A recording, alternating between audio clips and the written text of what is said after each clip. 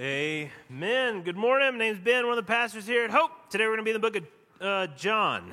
We're going to kind of be in different places as always, but John is the main spot, John 4. So if you got a copy of the scriptures, you can turn or tap your way there. John the Gospel, chapter 4. So, just like good moms, really good worship pastors have this sixth sense. They kind of know what the preacher's preaching, even though I tell him almost nothing. And the song we just ended with perfectly says this sermon in one sentence. Jesus is better, make my heart believe. Jesus is better. I want to want that. He's reading that psalm, and that's what I'm praying. I'm like, Lord, I want to want you like that. Desperate for you, like for water.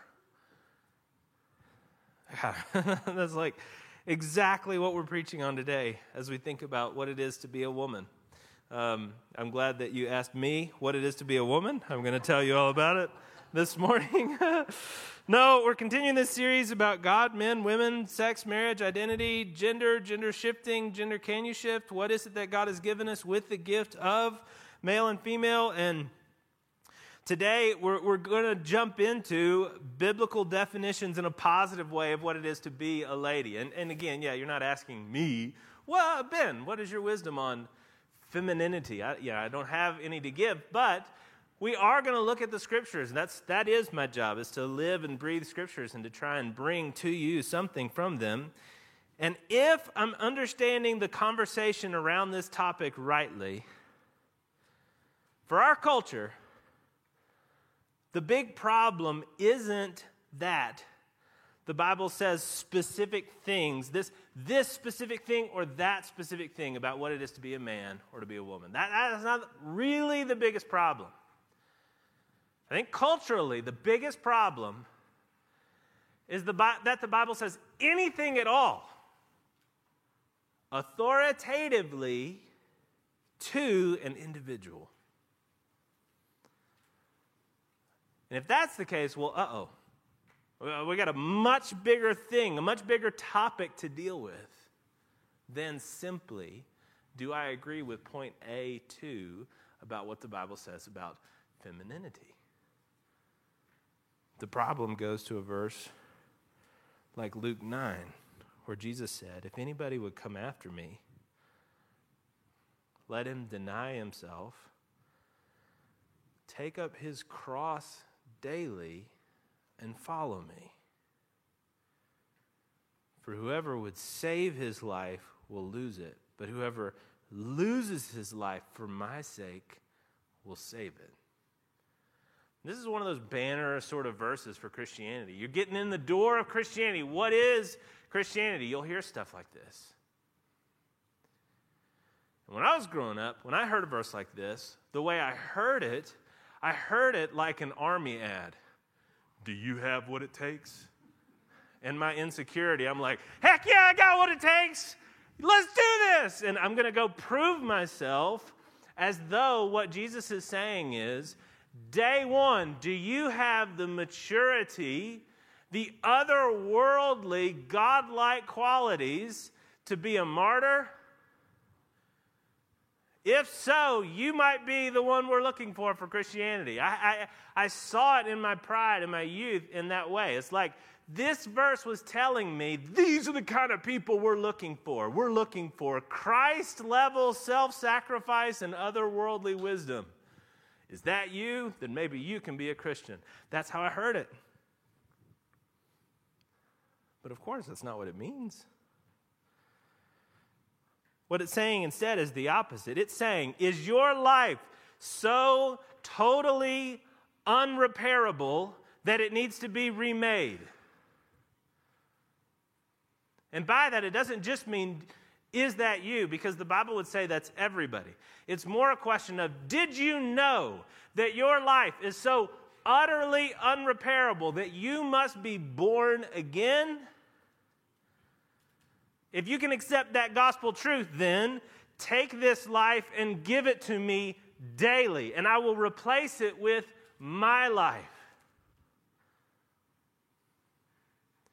that he would command, that he would offer, that he would give that as the gospel, well, that is offensive. He's asking me to give him who I am. Who I am, my life. And he's going to rewrite it at the DNA level. He's going to get in there and just change, willy-nilly, who I am. Well, yeah, that's a huge ask. Now you're talking about something completely different, because in our culture, we embody, and we don't think of it this way, but the Bible describes it this way, but we embody that line from Milton where the devil says it's better to reign in hell than to serve in heaven. That's what Jesus is offering us. He's offering us this life eternal with him as long as we'll admit that we're not him. And the enemy has rejected that choice and said, no, I will be God, even if it's only over hell. Our culture says, I will decide who I am, no matter the results. God said, no, I designed you, I've built you. This is the only way things are good. This is the only way things work in connection with me, as I've made you to be, and in connection with others, in this loving, self-sacrificial, serving way. And we say, no. That's the biblical view of it. Our cultural view of it is, it makes a lot of sense. It's more like, I've decided who I am, and when you tell me to change, you're not just saying, hey, stop doing that, please. Man, you're chomping your gum. It's a little bit loud. Can you just close your lips while you chew gum? Or just better yet, don't chew gum? And you could say, well, I'm going to do that or I'm not. But yeah, it's not as offensive. It's just me asking you to change a little bit of your behavior. But if I ask you to change a little bit of your behavior that you identify as part of who you are, no, that's who I am as an American. That's who I am as a man. That's who I am as a father. Now, if I ask you to change that, it's not just a smack in the face. It's like a smack in the soul. You're not just asking me to alter my behavior. You're asking me to cut off an arm. You're asking me to remove part of what is me. Now, if our culture really does say that, and I think that's what we're saying, when somebody confronts us about gender or identity or sexuality, we want to rebel against it. And part of the reason we want to rebel against it is because we say, if you're trying to change that, you're actually trying to change who I am. And to that, Christ would say, exactly. If you're going to follow me, you have to die. Now, what I'm going to make you into, what I'm going to raise you into is a glory that you don't know yet, that's a pleasure that you can't imagine. But you have to die. The only way to life, the horrible only way to life, is to die.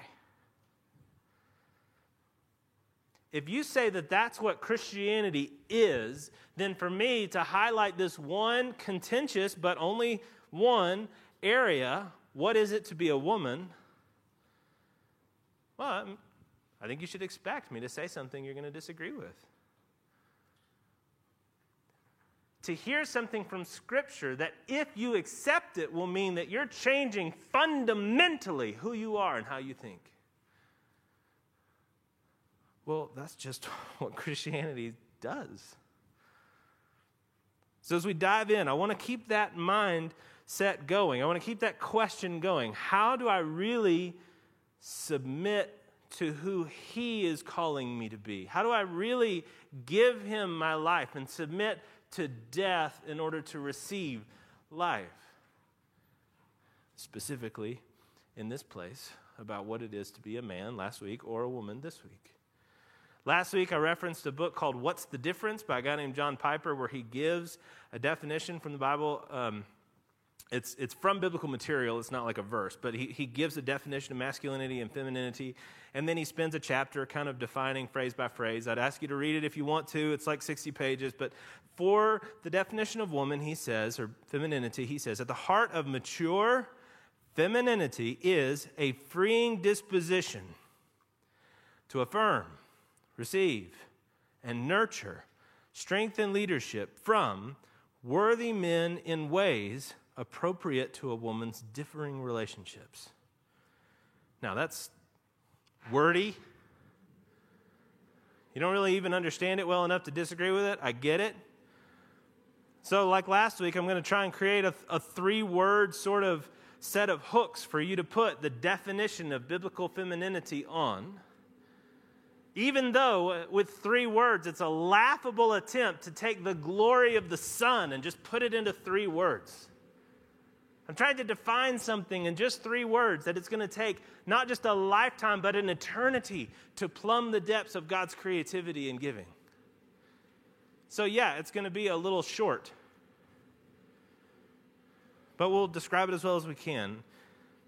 So where last week we said that something core to the identity of what it is to be a man biblically is to lead, to provide, and to protect. This week we'll say that something core level, foundational to what it is to be a woman biblically is to receive, support, and submit. And I'll go ahead and say those words, and I'll ask you to just have them in your head and let the weight of them hit you so that you understand in the fullness of what we're saying, you're going to have to live or die. But this is what I think the scriptures say God says about what it is to be a woman. If you want to argue with me, please do. Give me the honor of buying you a sandwich and hearing your thoughts on this. But make your argument from Scripture. That's what I'm attempting to do here. So, the setting for the story that we've got today in John 4, this woman at the well, we've talked about it a lot of times, but I want it in your soul. It is such a clear picture of the gospel and the gospel to people like us. The setting for this is Jesus is on doing his ministry. He's got his disciples with him, and he stops for a minute in Samaria. That's outside of Israel. Usually people in Jerusalem go way outside of their way if they got to go north to get around Samaria, because it's just not a place they wanted to be. They hated the people of Samaria, lots of reasons. But in Samaria, Jesus takes the shortcut and goes through. And it's the middle of the day. His disciples have gone to get some food in a nearby town, and Jesus is sitting by a well that Jacob dug once upon a time. And a lady in the middle of the day comes to draw water. Now, why would you draw water in the heat of the day? This wasn't a water fountain. It was a well. It wasn't like, it's hot. It makes sense to go to a water fountain. This was a well. When it was hot, it did not make sense to go. You would go in the cool of the day, early in the morning preferably, so that you had water for your family for the day. Why is this lady going at noon? Because sometimes it's more endurable to be in the hot than to watch the shameful, burning glances of judgmental people. This lady was going in the middle of the day so she could go by herself. And that lady runs into Jesus. Kind of a crazy meeting. Just going to the well and meet the Son of God. But she walks up and he says, "Lady, give me a little drink. Can I have some water? Give me some water." And she says, "You're asking me, a Samaritan? You, a Jew, are asking me, a Samaritan?" Jesus answers, we'll pick up in verse 10. "If you knew the gift of God and who it is that's saying to you, 'Give me a drink,' you would have asked him, and he would have given you living water." And the woman said to him, "Sir, you have nothing to draw water with, and the well is deep. Where did you get that living water? Are you greater than our father Jacob? He gave us the well and drank from it himself, as did his sons and livestock." We can jump in there and dig in. There's all kinds of interesting stuff about her calling Jacob her dad. But then Jesus says to her, "Everyone who drinks of this water is going to be thirsty again, just like every water everywhere. But whoever drinks of the water that I give him will never be thirsty again. something miraculous here. The water that I give him will become in him a spring of water, welling up to eternal life. And the woman said, well, give me that water so that I don't have to be thirsty and come here to draw water. Sort of a no-duh type answer. Oh, okay, you got some kind of miracle water? Yeah, give me your miracle water. That's how I imagine her saying it. Probably not with that accent. But like there's some level of, poking him a little bit. Okay, do your miracle. So Jesus responds. And this seems like a crazy left turn until you understand the gospel, but Jesus responds, go call your husband and come here. Now, he's not saying, I would prefer to speak to a man. I don't want to worry myself with lady troubles. Go get your husband, young lady.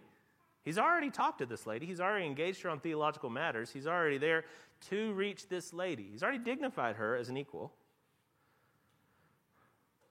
So what is he saying about this husband business? Well, this lady, her life and her brokenness is defined by her relationship to men. The woman answered Jesus, I have no husband. And Jesus looks right at her and says, you're right in saying I have no husband, for you've had 5, and the one you now have is not your husband. What you have said is true. Now, is Jesus saying this to gloat over her? Pour a little salt in her very obvious, shameful wound?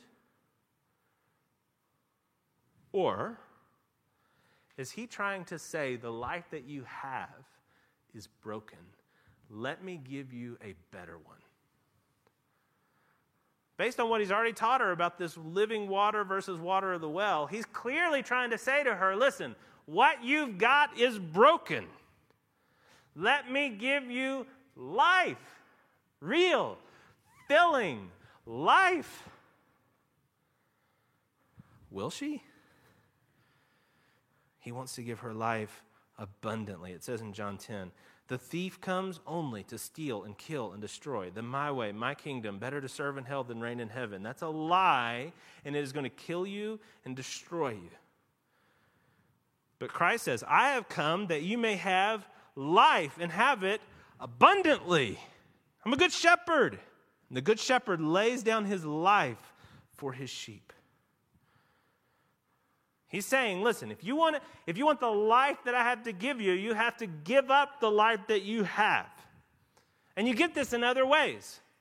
If I was to say, I have a clean set of clothing for you, you do, though, have to remove your dirty set of clothing. If you put my clean clothes on top of your dirty clothes, you're still in filth. If I say to you, hey, I've got a feast, a magnificent feast, you have to stop eating out of a garbage can to come and eat the feast. What does it do if I take the feast and put it in the garbage can for you? Well, it's just become garbage. We have a long conversation about this, me and my wife. There was a Seinfeld moment where she was willing to eat a cookie that had only just gone into the garbage, and it was still in a wrapper, and it was still fresh, and it hadn't been but garbage adjacent is garbage. Once it has touched garbage, it has become garbage. There's no redemption for it. If the food is clean and it's on the table, it's food. That's what I'm saying. You have to walk away. You have to walk away from what is and come to what he's offering. He's got this living water, but you've got to stop drinking out of the gutter to come and get this clean, living water. You must lose your life to gain it. So, what does God say is the good water when it comes to being a lady? First, the scripture is very clear. He's created and he sees God. And then God brings animals. And then he brings Eve. What's happening? He's seeing God who is above him. He's seeing animals who are below him. And they're funny and they're brilliant and they're interesting. And he names them. But they're not him. And then he gives him Eve. And what does he say? This at last is flesh of my flesh. This is me. Equality in person. And yet, not himself. It's not Adam and Adam. And they go around like bros and just go and build stuff. It's Adam and then Eve, like and yet unlike. Dignified with the full name and glory of what it is to be human, co-inheritor of God's mantle as an image bearer and essential to that name, yet distinct from man. Jesus holds that same posture, that same position of the woman as dignified and yet distinct. Dignified. In Luke 13, they have Jesus on a Sabbath in front of the Pharisees healing a woman who's been stooped over for 18 years. And he heals her right there in front of everybody. And they're watching to see if he'll do it on the Sabbath because they consider healing for some reason a work. It's a breaking of the law, one of the 10 commandments. If he does it, he's a false teacher. And he's looking him in the eye and he heals the woman. He lays his hand on her, whoop, and her back works again. She's no longer stooped over by this evil spirit. And he looks at him and he says, "You hypocrites, doesn't each one of you on the Sabbath untie his ox or his donkey from the manger and lead it to water it? And ought not this woman, greater than the animals, a daughter of Abraham, co-inheritor of all the redemptive covenantal promises of God throughout the whole of the Scriptures, whom Satan bound for 18 years, ought not she be loosed from this bond on the Sabbath day?" What's he saying?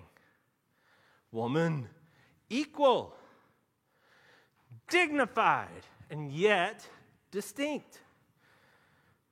When Jesus goes about his ministry, how many of the disciples are ladies?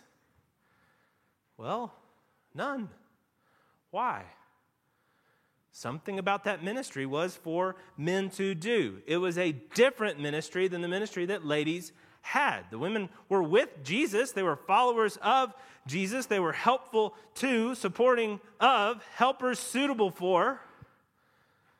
And yet they're distinct. You go back to the creation and you see, not just in the creation in the way that they're described positively, but even negatively. When God curses Adam and Eve, he curses them in different ways. To the man, he curses his ability to provide.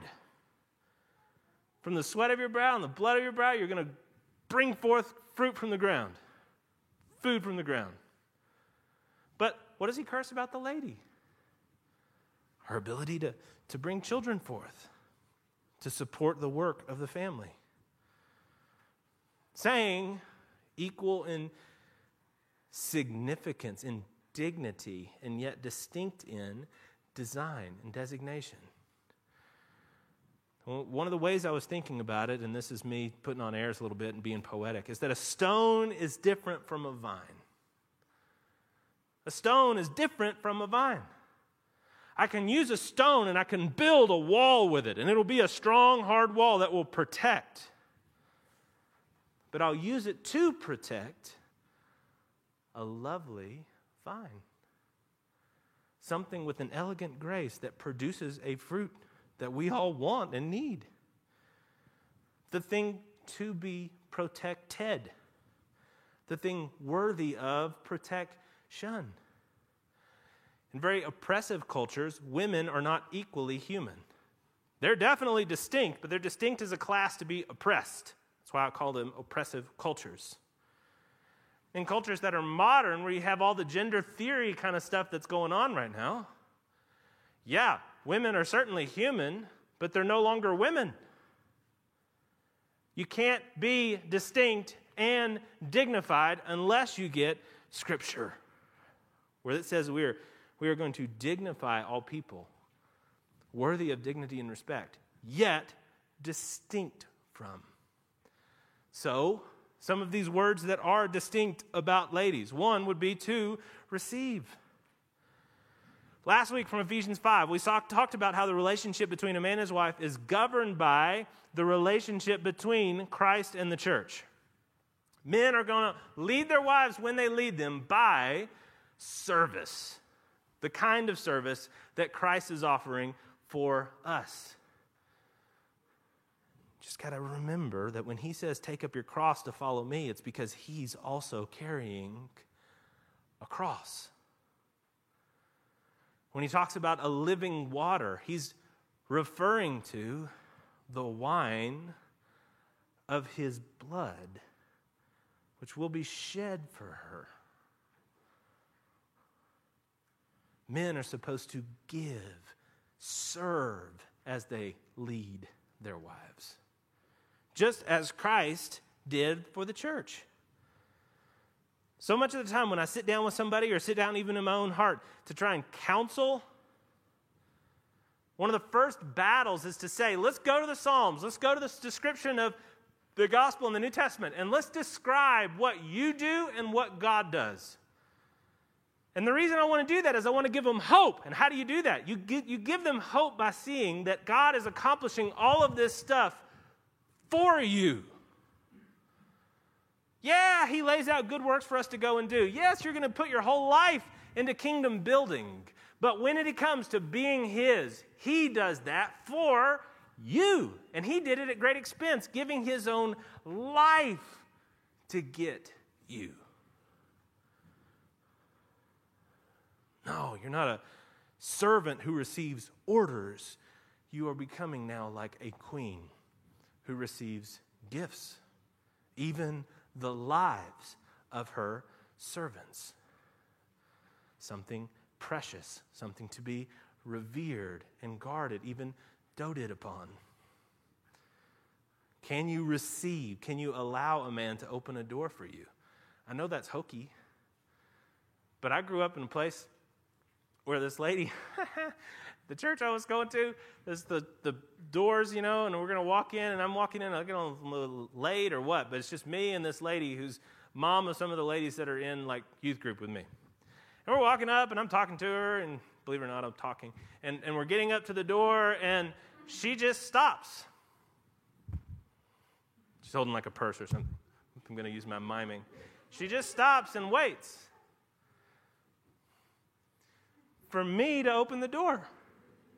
Now, I hope that I would have tried to do that anyway, but she was making a very clear point that stuck with me to this day. That's not for me to do, son. That's for you to do. And I did. And she's right. Did that lower her in who she is, or did that add value to her in who she is? To receive, to support. If you go through Scripture and try to define what it is to be a lady, there is no way around God's description of women within the relationships that he's given them to be supports.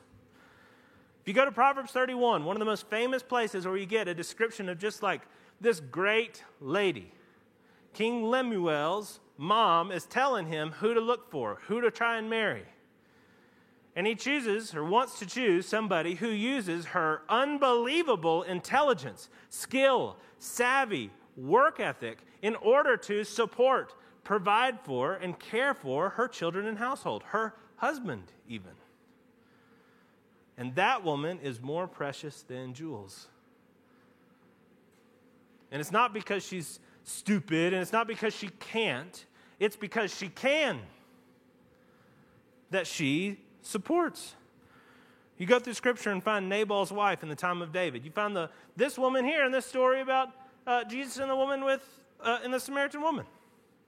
As soon as he's done talking to her, she goes and continues his ministry by going and telling the town what Jesus has done for her. You have this beauty displayed. It says in Proverbs 31, 10 and 11, an excellent wife who can find? She's far more precious than jewels. The heart of her husband trusts in her, and he will have no lack of gain. So you can make an argument to me from Scripture about why I'm wrong about this word, please. Or take a moment to ask, why is it difficult to accept this? Is it because you've got these biblical arguments about why my exegesis is wrong? Please. Or is it because you'd rather choose for yourself what it is to be you? When we come to the third word, it's going to be a short point because I've been making it the whole sermon. This word submit. We'll talk next week about marriage and the specific way it kind of gets played out there.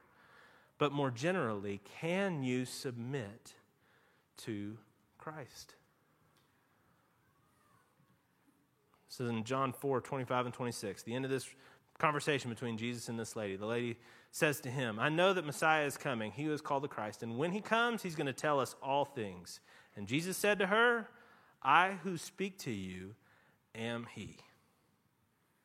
He says to her, I'm the one who's going to tell you all things. I'm going to tell you what life is. I'm going to tell you where this living water can be found.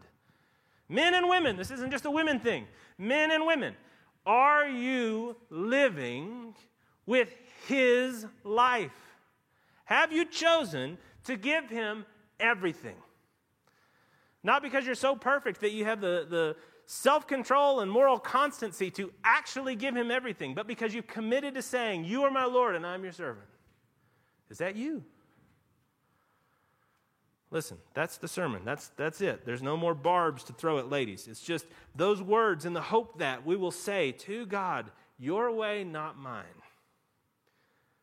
Will you say that? When it comes to how you actually live that out in the totality of what it is to be a woman, it's going to be way more than just 3 words. And you need to be plugged into a community where you can see living examples of this. I praise God that my very good wife is able to look at even greater examples of what this is. Not because I see all this lack in her, but because I know that God's got so much more for us. But the stumbling block, the door shuts as soon as you say to God, but yet, Lord, my will be done. As soon as you lay that down, then you open up onto all of this life he has for you. Will you? Let's pray. Lord God and Heavenly Father, I ask right now that by your grace, you would allow us to see ourselves as we are and see your gospel as it is. See this good gift that you've promised us, the life that you've promised us in you. Lord, I ask that just by your kindness, that your Spirit would bring the truth of your gospel into our hearts. And as we are able to lay down our pride and to give you our lives, we would be able to see more and more these pictures that you give us of what true life looks like. Sure in gender, sure in relationships, but also, Father, in everything. That your name might be praised by the goodness you give to your people. Pray these things in your Son's holy name. Amen.